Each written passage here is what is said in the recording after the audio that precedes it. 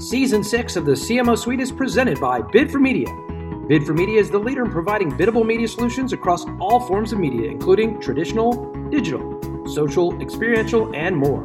It's like eBay for media, with choices from radio and TV advertising to OTT, trade desk, display advertising, influencer marketing, and more. No sign-up fees, no boring training, no bullshit. Visit them at bid4media.com. Season 6 of the CMO Suite is also sponsored in part by Uconnect. Uconnect provides managed services in the programmatic space for brands and agencies across the U.S. and internationally. It uniquely provides true transparency in the programmatic space by sharing how much of each campaign actually goes to publishers, platform, and how much is profit. If you are looking to better understand true working dollars or are just looking for an audit of your existing digital partnerships, visit them at uconnex.com. That's YOUCONNEX.com. And Winmo. Winmo is one of the leading sales prospecting tools that delivers the information you need to identify opportunities and close more deals with advertisers and agencies. Search brands, agencies, or contacts and leverage Winmo's smart filters to pare down thousands of prospects based on annual revenue, job title, locations, mobile occurrence, planning periods, and more. Visit them today at winmo.com. And finally, No Kid Hungry. With Season 6, we'll be completing our 100th episode of the CMO Suite, and we're proud to announce we'll be compiling highlights of our previous guests for a book called CMO Suites, Recipes for Success, with proceeds to benefit the No Kid Hungry organization. Help feed hungry kids by donating today at nokidhungry.org. And don't forget to visit Marketing Cast to catch any previous seasons you might have missed of the CMO Suite or to check out other amazing podcasts in the industry. Once again, that's marketingcasts.com. Now, let's start the show. You're in the CMO Suite, the podcast for marketers who want to be in the know. Presented by Connectivity Holdings. You are listening to the CMO Suite. This is your host, Sean Halter. As a reminder, the CMO Suite is presented in part by Bid4Media. Bid4Media provides biddable media solutions for brands and agencies across the U.S. Visit them today at bid4media.com. We are excited to have as our guest today, Fred Ale. Fred is the former CMO over at Jockey. He's also spent some time at Redbox and was the VP of Chief Customer Officer over at McDonald's as well. Fred, welcome to the show. Thank you, Sean. Nice to be here. Thanks. So now you're based out of Chicago, am I correct? I am. And did you grow up there as well, or where did you grow up, Fred? I grew up in between Chicago and Milwaukee, in both places. So here in the Midwest. Did not have to travel too far. No, exactly not. And did you go to school, I'm assuming, there as well? University of Wisconsin, and then I went to graduate school down at Thunderbird in Phoenix. Oh, that's interesting. And so talk just a tiny bit. We're going to jump into some of the really cool, interesting experiences that you've had because you've worked, it seems like, on both sides of the desk, per se. But talk about growing up a little bit there, kind of in the Midwest. It's interesting. You know, sometimes we don't really think of this country as broken up into lots of little parts or pieces, but Midwest brings just kind of a different sense of, say, sensibility in some ways than maybe somebody who grew up in Dallas or out in California. And I certainly seem to be finding that kind of more and more as we talk to all kinds of different, CMOs and VPs of marketing. So how did that maybe impact, your role in marketing? Well, there's an old bromide that says if it plays in Peoria, it'll play anywhere, right? And so I think that's part of being a Midwest marketer is you've got sort of that sort of middle ground sense of whether or not a product or service or even a marketing initiative is going to play well in the middle of the country as opposed to the coast. I think there is that sort of grounding to it, but I think also, it's the ability to really identify, I think, interesting creative. If you think about Leo Burnett as an advertising agency and as a person, Leo actually was from Peoria and built one of the largest ad agencies right here in Chicago in the Midwest. So there is a bit of an ad community in the Middle West, obviously in Chicago. Minneapolis was a hot creative place for a while, and I think is still coming back a little bit. So there is something here, I think, at least in terms of understanding Middle America as it relates possibly to socioeconomic, but I think also in terms of just sort of sensibility and being a little bit more down to earth, maybe than some other parts of the country or other cities. You mentioned Leo Burnett. You spent a little bit of time there as a senior VP of group, in essence, I guess, as an account director. And so what did you work on while you were there? I led the ConAgra business there. So another Midwestern sort of CPG company. And that's where a lot of CPG agencies and companies were working together in the middle part of the country as well. So I think that's the other part of marketing is in the day, certainly consumer packaged goods was the stomping ground and training ground for a lot of sort of, marketers. And, to this day, it probably is maybe lost a little bit of its luster as a marketing training ground relative to alternatives, but I think it's still a great place to get sort of a well-rounded, grounding in marketing and even general business management. And so it sounds like, again, to some extent, look, it's it's always admirable to have a New York-based agency working on some stuff. If you've got a West Coast group, you kind of know what you're probably going to kind of get with that. But again, perhaps to kind of bring your point to a full circle, if your brand is in the Midwest and it needs to play in the Midwest, sometimes there's a beauty in having kind of a Midwest group, leading at least some of that charge. Do you think that's changed over time, or do you think that still kind of holds true to some extent? I think it's changed over time. I mean, at this stage in the game, I think now with marketing and with the digitization of marketing, great ideas, great initiatives, great products or services are now really global. When I was at McDonald's, I used to say to our owner-operators, a customer complaint in Boise restaurant can go global at a press of the button. And so I think that globalization, that digitization of marketing is sort of, I'd say, flattened the world for the better more than I would say than not. And as a result, I think you can really pull from a lot of different places in order to get the best of breed. It certainly does increase the size of the microphone, so to speak. It is pretty amazing to think of, when both of us to some extent kind of got in this business. To your point, you could have somebody walk into a local restaurant in, Austin, Texas, and that operator's going to have to try to figure it out. And, hey, Jill, I'm sorry this happened.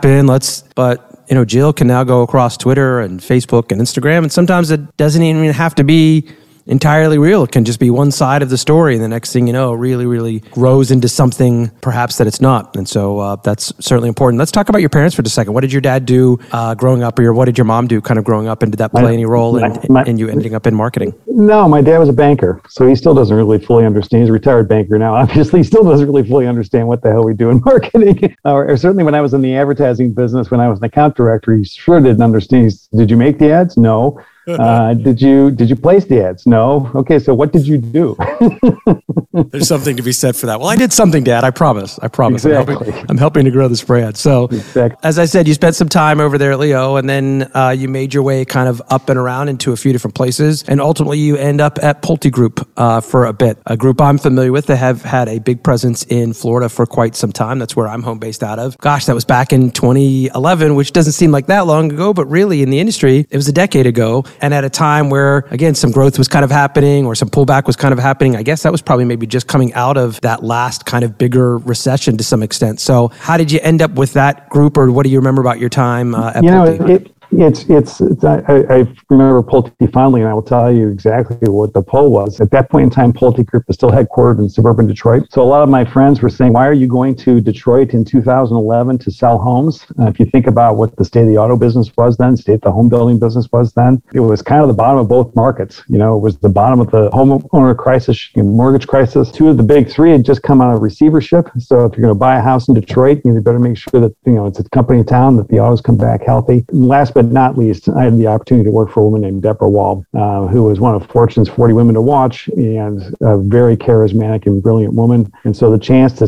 kind of go client side, to work for her, to lead brand, and to see that there's nowhere to go but up, both from the auto business, so my home value hopefully would increase, but also from a home builder standpoint, if we could make a branded offering in a business that is not typically branded, we'd get more than our fair share of the recovery, was the thesis. And it turned out to be true. Pulte was the fastest growing stock in the Fortune 500 in 2012. The auto business came roaring back, and I learned a lot working for and with Deborah. What do you feel like you learned? What's one of those things, that you feel like, gosh, I still look back and I remember that Deborah really helped guide us through X? Or is there anything particular that you might actually remember? I think it's just the vision of brand, and brand in that case as a business model really defined sort of everything that we did in home building, from where we bought land to the types of floor plans we put on it. If you had the consumer at the center of everything, then you start looking for land where the consumer wants to live and build a home where that the consumer wants to live in. Prior to that, most of home building was really more focused on in finance and land deals. We'll buy the land for a great deal, then we'll figure out what we build on it and for whom. And we sort of flipped the script there and said, no, why don't you start with who's going to move first and how big is that group? Where do they want to live and what do they want to live in? And then go at land acquisition, which is typically where most home builders make their their biggest capital investment. So being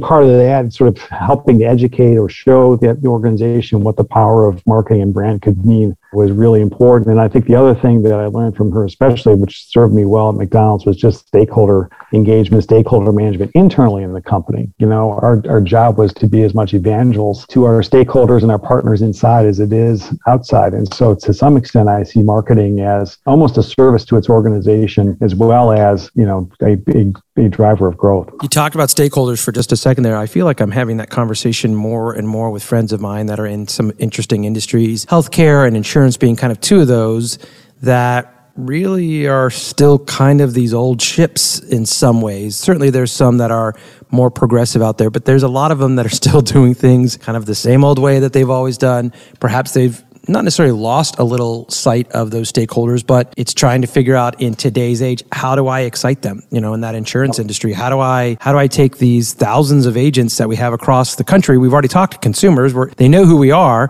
but how do we talk to these people and make sure that they feel comfortable selling the product that in essence we've passed along to them? So I'm certainly trying to spend some time in this season thinking about that and trying to, again, just provide good guidance to some friends of mine, not even clients, just friends of mine who are really trying to kind of crack that nut. At the same time, the world doesn't stop traveling. It just keeps moving. Right. And then thinking back, and we're going to jump to McDonald's in a second, but thinking back to just what you said, 10 years ago, it doesn't seem like it was that long ago, but I had almost completely forgotten about the car part of that crisis. I certainly remember the housing part of it, but you're right. It's weird. You pause for a second and you look back, my kids are upset, Facebook goes down for half a day. Meanwhile, I've lived through I've lived through 9/11. I've lived through this housing crisis. I lived through the car crisis where it was like, okay, is this Rome? Like, I remember waking up one day and just thinking like, is this how it happened there? Are we headed there? I don't know. It's so strange. But ultimately, it sounds like, again, you had some great opportunity to really learn a lot with Pulte. And to your point, they certainly did go out and build themselves, a hell of a brand and a brand in that housing space that, from what I remember a little bit independently my side, you had some brands, but you kind of didn't really know what you'd get from neighborhood to neighborhood. And they certainly seem to kind of help streamline that and really build some value behind it. So you depart there at some point and you end up over, I don't know, this little brand. It's pronounced McDonald's or McDonald's or something. Yes. Gosh, little startup burger company. Little startup burger company. How those guys do? A friend of mine is just got the position as the CMO there for McDonald's. So I know Tarek well as well. Great dude, super smart guy. He too came out of the Chicago ad community and actually worked with my wife at one of the major agencies in Chicago. So it's a small world. Isn't it? I mean, again, not to completely sidetrack, and certainly we want to spend more time talking about him. I talk about him enough all the time. But it is a small community sometimes. I feel like as I've done this podcast, I've learned that even more and more. It is a very small group sometimes, considering how big the industry is. That's 6 degrees sometimes from somebody, truly. Absolutely. It sure is. And I also think that good work rises to the top, and then you end up again with this kind of smaller circle in some ways of peers and people that you can talk to, and people, again, when they're trying to think of, well, how do we solve this problem? Who's out there that we can kind of think of? So talk about your time at McDonald's, and then I want to jump kind of straight into a little bit about Redbox and your time at Jockey, and then what you're capable of talking about moving forward. Yeah, no, I think so. I was fortunate enough that Deborah asked me to rejoin her at McDonald's. So she, on the basis of the success that Pulte managed to be recruited to and join McDonald's as the U.S. CMO, and I was fortunate enough to have her ask me join her in that capacity. Initially as customer officer within the marketing group, and then ultimately as we had a leadership change in the U.S. Leadership had a broader remit to sort of impact both marketing and menu innovation, and even some operational innovation, because the customer role had customer insights and customer experience reporting to it. But then I also was part of the initial build out for the CRM program and led the initial team to looking at McDonald's loyalty program, which has now just been scaled recently across the country this year. But we started doing some of that initial work, and I was fortunate enough to lead the internal team and do some of that initial work back then. Because again, that was another sort of remit where McDonald's had doubled in size over the 10 years prior. And then suddenly it got very internally focused in terms of how do we become more efficient and cut costs. And they took a little bit of their eye off the consumer and started to lose some business. And so she came in, but a number of other people came in and said, how do we start to put the customer back at the center of the business? What does that consumer want? Under the U.S. leadership at that time of Mike Andres, we were hyper focused on getting the food cleaner and better, more what the consumer was preferred. How do we engage in consumers on their terms, not our terms? So it started to turn the organization back sort of outward again, and was part of of obviously a much larger group and team that started the transformation that then was accelerated under Steve Easterbrook's leadership and regime, and it continues on to this day under Chris Kay. So you then go from there into something completely different. You kind of you head over to Redbox, which is a company that really I'm kind of fascinated by. I actually put a post up not too long ago.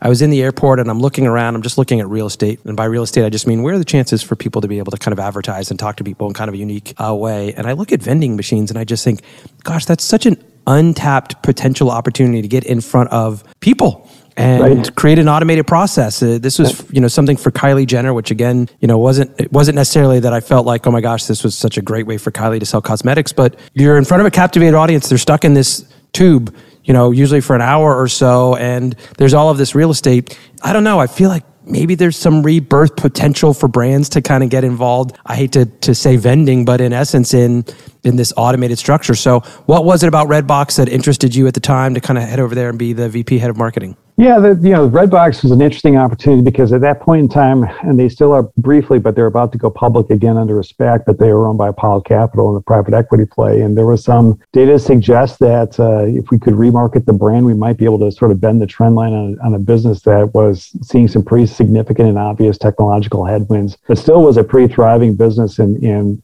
very profitable business. And so I came in to lead a paid media test. And while we couldn't turn the bend the trend line enough to sort of pay out the investment, we did learn that there were some channels that did play. Conversely, and in addition to that, we started to launch the on-demand and streaming business. So how do we capture consumers' usage of, because they all interchange between discs and streaming, right? So if you can capture one of those streaming occasions in addition to their video rental, you could expand the business that way. The other thing that we did is we started to leverage a pretty established, consumer base, which they've now put public, around 40 million people in the loyalty user base that we could then sort of leverage with other, advertisers, things like Pop Secret and Totino's. We could provide codes for promotion and they could provide, visibility to the brand. And so that was another sort of interesting pivot and where I, really started to think about how affiliations and how partnerships can extend your brand and extend your awareness when you've got a little bit less, spend behind you, but still promote the brand and promote the brand experience. And that was pretty effective given the size of the loyalty program we had at the time and how they could sort of tap into that market as other advertisers and vice versa.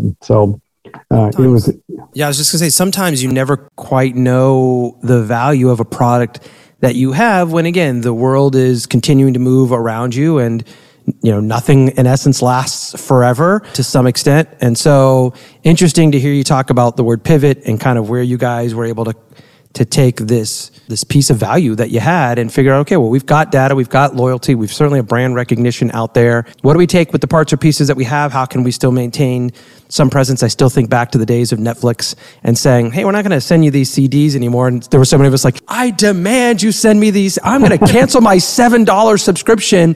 And boy, if Reed didn't just take a beating from that. And lo and behold, this guy I don't know. It's so funny when you see that sometimes. You see this, either this pivot or you see somebody kind of saying, I know this is the right move. And so talk about what's next for you, what you can talk about. What's the area or industry that you feel like you want to start spending some of your time in if you feel like...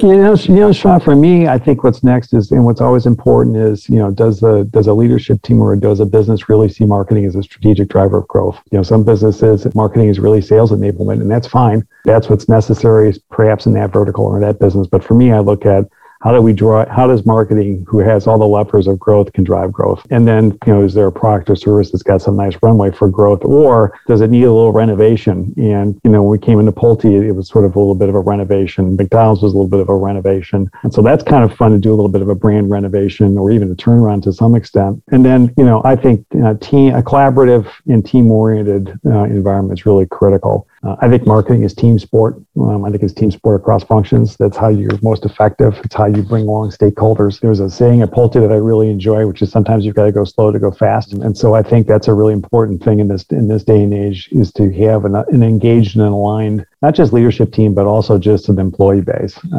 So, I mean, there's more for me around principles from that standpoint. I think it'd be interesting to get back into a smaller private equity held back to company that's poised to go to the next level. I think that would be a lot of fun to be part of something like that. But it can't rule out going to a big iconic brand that might need a little contemporizing or renovation as well. So the nice thing is I've certainly done that. But I think the fun thing at this stage in the career might be, how do you take a decent sized business that's proved concept in the marketplace, but has a lot more runway for growth if they sort of invested much more in marketing. Well, and you talked about team sport. That's one of the most intriguing things, to me about marketing. If you're in retail and you're selling sofas, it comes in blue, comes in brown. Marketing is so subjective in some ways. There's so many different areas. There's so many different elements. This youth culture that marketing requires to be involved is a different kind of youth culture than when we were that youth culture. And what they demand or see as value beyond just, I've got a paycheck, will be very, very interesting to me to see over the next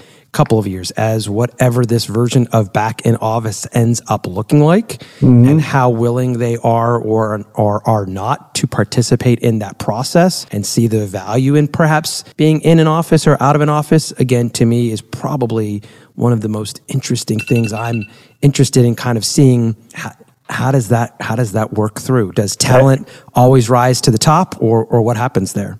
I think we are all living through the great experiment, right? the great sort of work experiment in terms of what is the next 12 to 18 months going to look like. Not just for back to the office, but how is work going to continue to evolve, and how is life going to continue to evolve after a cataclysmic event like this? It's really going to be interesting to see how it plays out. And look, obviously, there's a lot of sadness at what has happened and lives lost, and at the same time, if you are reflecting back on it a little bit, for me, some of that reflection has been these kids maybe were not all wrong, being able to podcast from the house or work from the house a bit, or just realize that 80 hours a week perhaps is not what everybody's dream is, does allow you, at least while you have your health, sometimes to be able to take a moment, take a breath, realize that the world is still operating, but it'll be okay with you, with you taking your time and finding the right opportunity. Well, listen, Fred Ahle, I greatly appreciate you spending some time for us on the podcast. We're really looking forward to kind of seeing where you take yourself to next. Thank you, Sean. Appreciate it. Nice to be here. Thanks to all of you for listening to this episode of the CMO Suite. If you've never followed Fred before, you can find him on LinkedIn. That's how I tend to stalk people from time to time. And we want you to continue to listen to the show and throughout this season. So once again, thank you for listening to Season 6 of the CMO Suite. Thanks for hanging out in the CMO Suite, the podcast for marketers who want to be in the know. Presented by Connectivity Holdings. You're a C-level manager. You shouldn't have to know the difference between behavioral or contextual targeting, but your agency should. Uconnect provides brands and biddable teams direct access to platforms like The Trade Desk, Google, Amazon, Facebook, OTT, and more. Their US-based traders can train your in-house team or provide complete transparency with no minimums and CPM-based service pricing for true transparency. Something Mighty Hive, The Trade Desk, and Centro simply don't offer. Tired of being the smartest one in the room? Reach out to Uconnect today for a free demo. Uconnect, the world's leader in true transparent biddable media. Season 6 of the CMO Suite is presented by Bid4Media. Bid4Media is the leader in providing biddable media solutions across all forms of media, including traditional, digital, social, experiential, and more.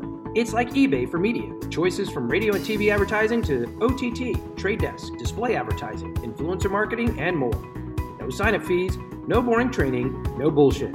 Visit them at bid4media.com. And Winmo. Winmo is one of the leading sales prospecting tools that delivers the information you need to identify opportunities and close more deals with advertisers and agencies. Search brands, agencies, or contacts and leverage Winmo's smart filters to pare down thousands of prospects based on annual revenue, job title, locations, mobile occurrence, planning periods, and more. Visit them today at winmo.com. And finally, No Kid Hungry. With Season 6, we'll be completing our 100th episode of the CMO Suite and we're proud to announce we'll be compiling highlights of our previous guests for a book called CMO Sweets, Recipes for Success, with proceeds to benefit the No Kid Hungry organization. Help feed hungry kids by donating today at nokidhungry.org.